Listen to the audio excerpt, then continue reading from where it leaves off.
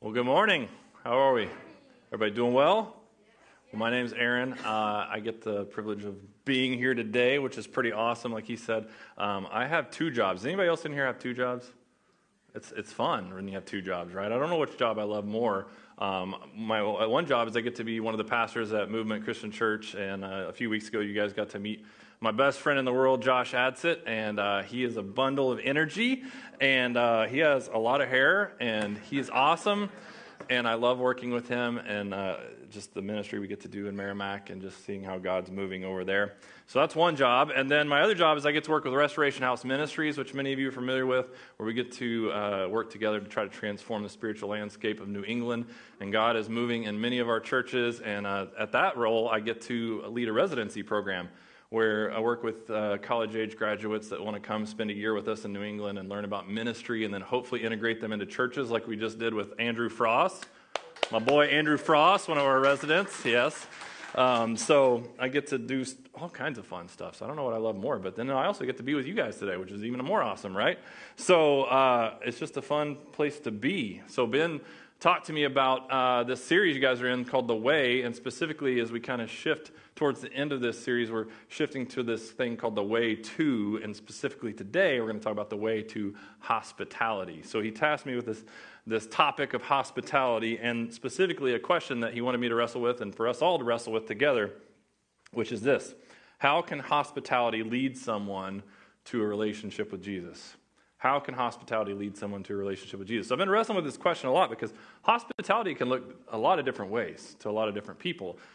You may not be able to tell from my accent, but I'm not from New England natively, and so I've only been here 5 years. I don't know how long it takes to be a native New Englander, but I feel like I'm getting there. Like I wait till the end to merge in with people, and I do a lot of things, and I'm like, what is happening to me? But anyway, that's a side note. But I moved to New England, and hospitality looks very differently than it did in Oklahoma, where I grew up. I don't know if you realize that. It's very different hospitality. In fact, I remember the first time someone invited me over for dinner, which was like 2 years after I'd been here. That's one way it looked different, right? I finally got an invitation over to somebody's house, and in Oklahoma, you sit down for a meal, and you hang out, and then afterwards you have dessert, and the kids play, and you talk, and eventually at some point you go home. So I remember my first meal experience in New England. We came over, we had dinner, we went home. That was it, right? It was like totally different. So, and then when I took this role at Restoration House, I actually moved into the Restoration House. Our headquarters is literally a 12-bedroom house, and I lived there, and I have for the last year. And it's taught me a lot about hospitality because people from all over the country, people from all over the world come and stay at our house. And so frequently, like when I get home today, I might walk in, and there would just be somebody I don't know in my living room or my kitchen. And it's taught me a lot about how to be hospitable because you're always entertaining these people from all over the place. And I remember specifically the very first week that I moved into Restoration House, there was this guy that was already living there. And I would walk into the living room, and he was always in the living room. He was like hogging the remote to the TV, you know what I'm saying? And he was always watching Cincinnati Reds games, always watching Cincinnati Bengals games. And I'm like, man, you're in New England. You realize that, right?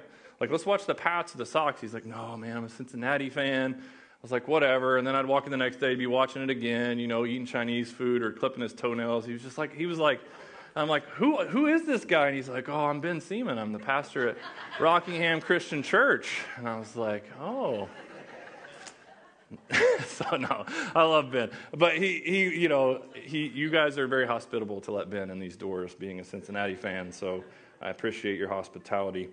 But I think hospitality looks different to different people in different places and different seasons, and I've been kind of wrestling with this idea because I think when we have this word hospitality pop in our minds, we have like an image that comes to our mind, and it's probably something like a cookout where you invite people over and you grill some hamburgers, or maybe it's a Super Bowl party that comes to mind. Maybe it's just a dinner where you invite somebody over, but there's some kind of imagery that comes to your mind when you think of hospitality, and usually the imagery involves like a party-type atmosphere and food, right? That's what we think of when we think of hospitality. But I wanted to really understand it, so I decided I should probably figure out what the actual definition is. So I decided that I would look that up in a dictionary. No, not really, because we don't do that anymore. So I Googled it.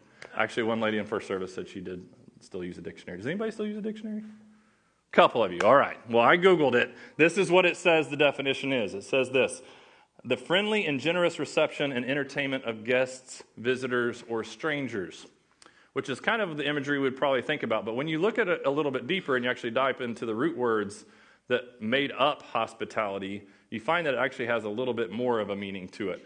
It comes from two root words, which are Latin, which mean hostis and hospice.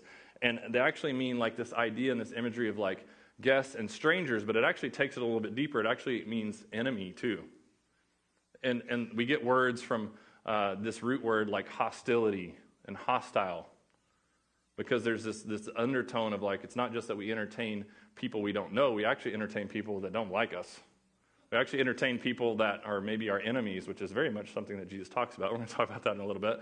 And then there's also, it forms these other words that we use, which are like hospital, hostel, hotel. So there's this idea of like we house in guests. And so it looks, I think, a little bit different, right, than maybe what we first come to mind.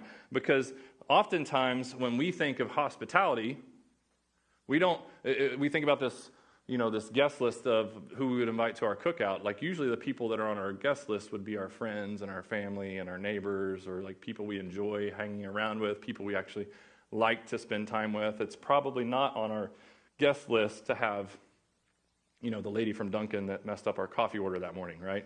It's probably not the guy from work that is talking bad about you and spreading rumors. It's probably not the person that is not kind to you or the complete stranger. And I think hospitality looks a little different than what we first think of. In fact, there was a story in the news this week. I don't know if you saw it. It kind of went viral about these 3 guys that were going to a Red Sox game, and there was actually supposed to be 4 guys, but one guy canceled at the last minute. And so they had an extra ticket to this game. And so they were like, well, what should we do with the extra ticket? And they could sell it, and get some money. They could invite another friend along. And one guy on the trip was like, no, let's just find a homeless guy and take him to the game with us. And so they actually found a homeless guy and invited him to go to the Red Sox game, took pictures with him, had a blast, and posted it, and it got all the social media attention and actually went viral. And I think when we think about hospitality looking a little differently, I think it looks something like this. So we wrestle with these ideas, and we think about it like, why? The thing that I don't understand is like we share this kind of stuff on social media, and we hold that up as a picture of like, oh, this is so awesome. But yet, how infrequent is it that it actually happens? Like, we all love the idea of this, but we don't actually do it. But that's kind of what the kingdom of God looks like. It's like these things that we talk about and we think about, but we don't always do them, but they're very countercultural. They very much flip things upside down. And what is it that keeps us from actually doing this? What keeps us from being hospitable like that? I think, as I thought about it more and more, it's just because it's pretty simple, actually. Like, we're selfish. We're selfish people. We're mostly focused on our own needs, our own things, and most of us, if we had that extra ticket, would just sell it and get some money back, and we would think about what we want. And when we think about what we want, we don't think about all the people that we walk by that are hurting and broken and just need a friend. When we think about our needs, we're so focused on ourselves, we can't see the people that God puts in our path that He wants us to engage, that He wants us to get to know, that He wants us to entertain and be hospitable towards. And so we're selfish and we don't see it. And I think a second reason we don't do it sometimes is that because we're so focused on ourselves, like our schedule reflects what we're focused on. So we don't even create margin in our schedule for this to happen. We don't have a set time in our week where we could actually have hospitable things happen because we're so busy. We're all so busy. We have so many things going on. And then lastly, I think is the reason we don't do it is because it puts us outside of our comfort zone. And we don't like to get outside of our comfort zone. Can you imagine how uncomfortable that first inning was with that guy? I bet it was pretty uncomfortable. But over time, you could see the smiles on their face. I think they had a good time. But there's an awkwardness that we have to embrace if we're actually going to practice this thing called hospitality, and it's going to force us out of our comfort zone. It's going to be uncomfortable. It's going to be awkward, but we have to step into it. And we know it looks different. We know it can be a challenge. So what exactly is the way then to hospitality? I think for us to understand the way, we have to go to the one that is the way, right? In John chapter 14, verse 6, it says that Jesus says, I am the way, the truth, and the life. And so let's look at what Jesus did. And I think today we're going to take a look at this story where I think we can really see what it looks like for hospitality to play out on a bigger scale. And so we're going to be in the book of Mark chapter 8, if you want to get out your Bibles or your YouVersion apps. And we're going to be camped out in verses 1 through 11. And here's what's going on in this scene. There is a crowd of people that are gathered together. And Jesus does something pretty incredible. And this crowd is not all friendly with each other. In fact, these people in this crowd would probably be considered strangers or enemies to the Jewish people. And so this is the crowd we see that Jesus is about to engage. So let's pick up in Mark chapter 8, and I'm going to read these verses 1 through 11. It says this, During those days, another large crowd gathered, and since they had nothing to eat, Jesus called his disciples to him and said, and if you have your Bible, I don't want you to highlight or underline these next few words because I think they're key to us understanding hospitality. He said this, I have compassion for these people.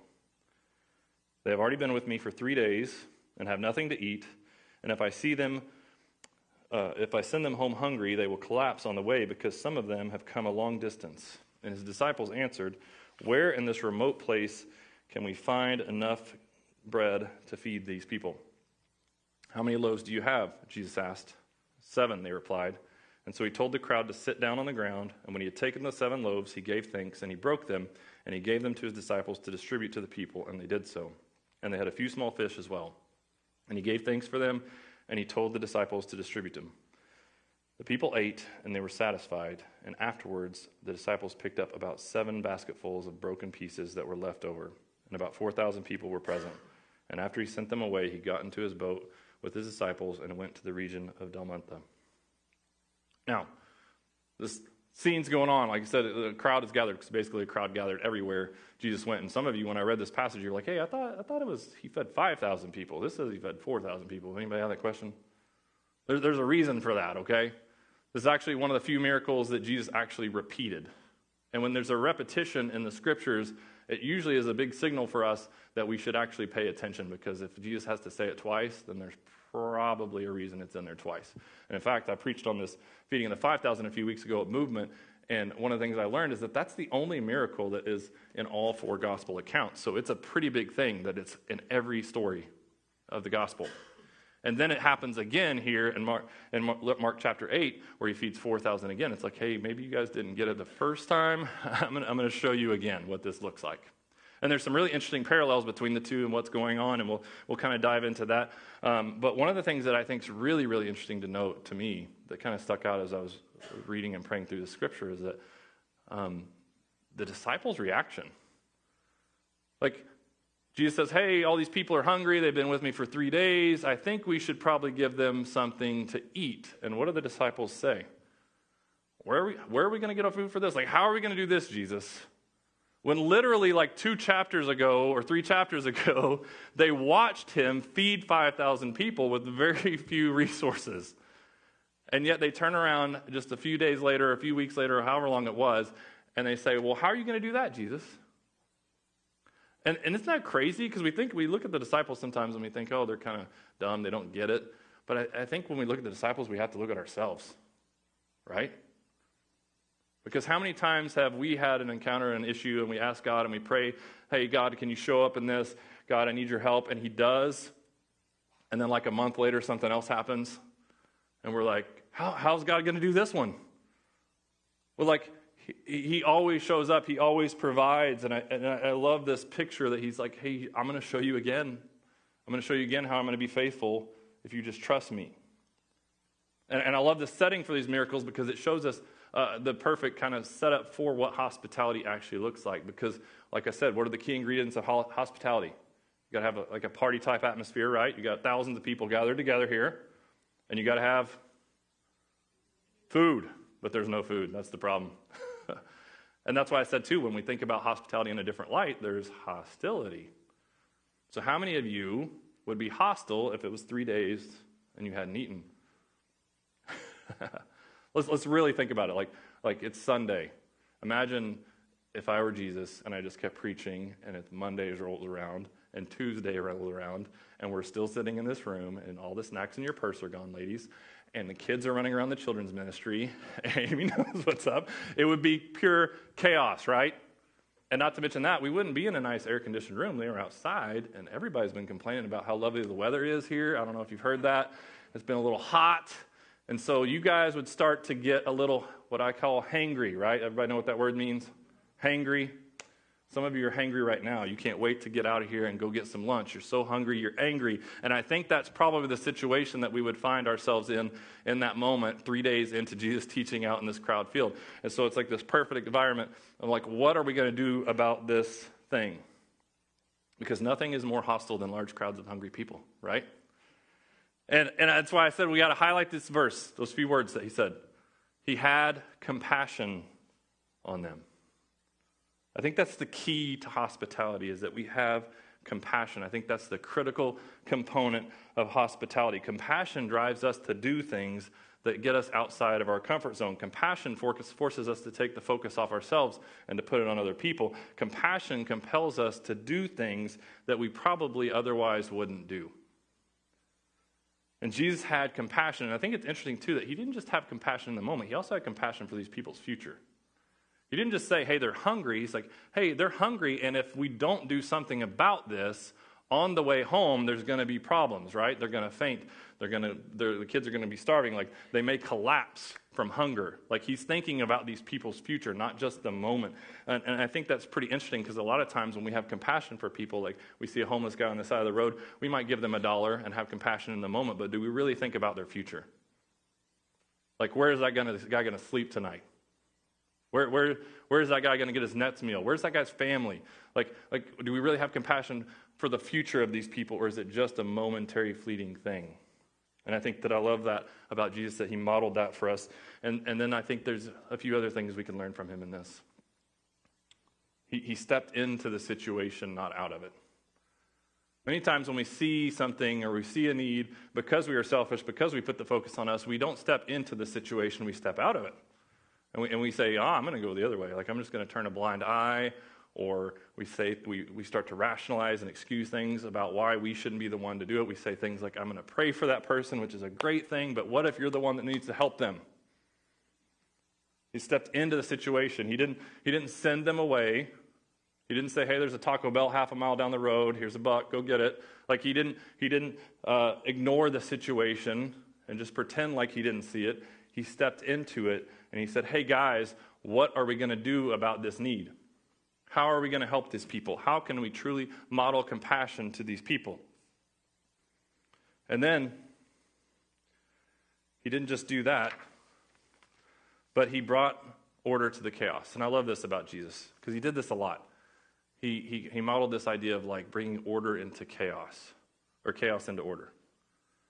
I love what it says. He just said simply, have the people sit down. Have you ever been in a situation where somebody's like completely irrational and they're just like going crazy and you're just like, hey, just sit down. Just take a seat. It's going to be okay. Take a deep breath. Just sit down. I think we've been in those situations, and that's kind of what I picture Jesus and his disciples like, hey, just get everybody to sit down. Take a seat. It's going to be all right. We're going to figure this out. And he just kind of brings this chaos into a semblance of order because he had a plan. Jesus always had a plan. In fact, I love the feeding of the 5,000 story because it says when he had them sit down, he's like, he already knew what he was going to do, but he brought the disciples into that plan. Like, he always has a plan. The next thing is he used what was available to him. He was aware of what he had to offer, and he gathered the resources that were available, which is really interesting because he is God himself. He could have just snapped his fingers, and there could have been food, but instead of doing that, he's like, hey, what do we have? Bring it to me. Bring it to me what you got. And I think this is the beautiful part of the story, too, is that what is brought to him is nowhere in any way, shape, or form even close to sufficient for the need that is at hand. It is so small. It wouldn't even put a dent in it. But he's like, hey, bring it to me anyway. And I think the lesson we learn from that is that sometimes we don't think we have much to offer. We don't think we have much to step into the situation with, and we really do, because God's saying, just bring that to me. Whatever that is, whatever it is that he's entrusted to you, bring it to me. Even if it doesn't seem sufficient, even if it doesn't seem rational, just bring it to me. And then I love what he does next. He gave thanks. He gives thanks for this small little portion that's given, even though it's not sufficient for the need, even though it's not what can solve the problem. He gives thanks, and even though he is God himself, he still gives thanks to God and says, hey, I appreciate what you just gave me. Like, I know all is yours anyway, and so thank you. And he models what it looks like to be full of gratitude and joy and to remember where everything and all of our source of nourishment and everything comes from. And then lastly, he displayed his power and provision. He said, hey, this is what we've got, but I've got some more where that came from. And he prays for it. And the thing that I love about Jesus is that with Jesus, there is always, always, always more than enough. There's always more than enough.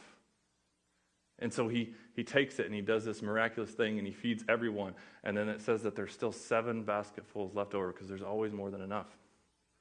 And he doesn't just say, hey, take that home in a doggy bag. He actually collects it up, because the other thing about Jesus is Jesus doesn't waste anything. He doesn't waste any situation we go through. He doesn't waste any pain in your life. He does not waste things. And so he shows us this idea of what compassion looks like. And I think compassion, the key, like I said, to hospitality, because compassion brings about a change of attitude. When people know that you care for them, they care more about what you say to them. Right? When they know that you truly, truly care for them. And this kind of concept is all throughout Scripture. It says that as Christians, we are going to be known by the way we treat each other. Well, that's what we're going to be known for. Like, people are going to know God is real when they see how we treat each other, when they see how we love each other, when they see how we step into other people's messes and walk alongside it with them. And that when people on the outside of Christianity look in and see how well we love each other, they want to be a part of that. But the flip side is very true, right? Because many of us experienced it where people that said they follow Christ didn't treat someone the way they were supposed to. And they're like, I don't want any part of that. We're known for our love. We're known for our compassion. And when we have compassion, it changes everything. That day it changed a crowd. It changed a crowd of hangry people to a crowd of satisfied people. They went home and their needs were met both physically and spiritually because they had a full belly, but they also knew that they had a Savior that could do anything that he wanted, more than they could ever imagine. It also not only changed the crowd, it changed a culture. There's a lot going on in this text that I don't have time to dive into today, but the feeding of the 5,000 was actually Jewish people that were on their way to the Passover feast. The feeding of the 4,000 was a bunch of Gentile people, which were considered enemies and strangers to the faith. But Jesus was saying in this moment, as he provided for their needs physically and spiritually, he was actually saying, hey, I'm about to do something new. I'm about to be hospitable not just to a group of chosen people. I'm about to be hospitable to all people. I'm about to do something that is going to change the course of history. I'm going to go to the cross and I'm going to be a sacrifice one time for all people. And that's really good news. So it not only changed the crowd, it's about to change a culture. And I think if we model compassion, it will change our community. It'll change our church community. It will change this region. Can you imagine what it would be like if we all started to model this different perspective of hospitality where we actually invited people along with us that looked nothing like us? So the question we've been wrestling with is, how can hospitality lead someone to a relationship with Jesus? Well, we just follow the example of our Savior, right? We do what Jesus did. Those steps that I just went through, that's what we do. That's how we do this. This is the way to hospitality. First of all, we have compassion, not just in the moment, but we have compassion for the future. For all those people that God puts in our path, we start to have compassion for their futures. And we step into those situations, not out of them. We step into the mess, and we start to engage people that are far from Christ, engage people that don't look like us, engage people that are nothing like us, engage people that we don't even like, that we don't want to be around. But we engage them anyway because of the love of Jesus compels us to do it through compassion.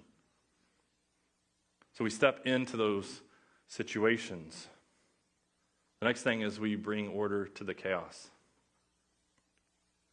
I don't know about you, but our lives are pretty chaotic. Mine is. I got 2 jobs, right? I'm a busy guy. And if I don't bring order into the chaos, if I don't put this on my radar, if I don't work hospitality into my daily or weekly rhythm, like it's not going to happen. I have to be very intentional about it. I have to move in that direction for it to happen. I have to do things that are going to remind me that it's not about me. Next, we have to use what's available to us. And I think as I say that, many of you are like, I don't have anything. That's a lie. We all have something. God has given each of you something so special. You are made in his image. You have resources. You have talents and gifts and abilities that he's given to only you. It's how we use them. So you got to identify what it is that's available to you that you could use for hospitality. Maybe it's just that you're a really good cook and you can invite somebody over for dinner. Maybe you have a lake house and you can invite a stranger over to your lake house and have an awesome day at the lake. Maybe you have a boat and you could take them out fishing. Maybe you like to play badminton and you can take them to play badminton with you. I don't know what it is that you like to do or that you have, but all hospitality is inviting somebody into that with you. To say, hey, you want to do this thing with me? And guess what? Most of the time, people will say yes. Because we live in a world that is hurting and broken and craving relationships like nobody's business. So we invite people in, and we take whatever it is that we've got available to us, and we start to put it then into Jesus' hands and say, God, take this thing that you've given me. It's yours anyway. And let me use it for your glory. Let me bless this and do more with this than I could ever do with it on my own. And we give thanks in that moment, just like Jesus did. And say, God, thank you for this thing that you've given me. And I'm going to put it in your hands. I'm going to trust you with it. I'm going to invite you into this process. And then I'm just going to let go of the results and see what you do. Because what it have to offer, Jesus, is not sufficient. It's just a little bitty piece. But you can take it and do something incredible with it. And then lastly, and the most important thing is we pray then that God's power and provision would be displayed. Because on our own, we can't really change someone. We don't change hearts. We don't, the way to hospitality isn't through us. The way to hospitality is actually through Jesus. Through us. It's not us. It's him working in us. And the reality is we can't change people, but he can. And so we have to pray that when we trust him with whatever it is that he's entrusted us to, and we give it to him, and we say, hey, I'm going to use this for your glory, and hey, I'm going to invite somebody into the process. I'm going to step into this mess with these people. God, do something, show up, and then it's awesome because the pressure's off you. It's like, what is God going to do with this? And it's a beautiful thing to be in that moment, to just trust him and to see how he shows up. And most of the time, he is going to blow your mind with the results. But we got to step out in faith. So the question as we wrap up today is like, who is it that you can extend hospitality to? And again, it looks different. Who is it that you can extend hospitality to? The person that probably came to your mind first is probably not the person that you're supposed to extend hospitality to. It's probably the person that you are like, I don't want to think about that person. Not that person. Anybody but that person. That's the person. So when you think about who you should be hospitable to, you got to filter it through the lens, I think, of Luke chapter 6. I want to read these verses because the kingdom of God looks very, very different than what we think. It says this, if you love those who love you, what credit is that to you? Even sinners love those who love them. And if you do good to those that do good to you, what credit is that to you? Even sinners do that.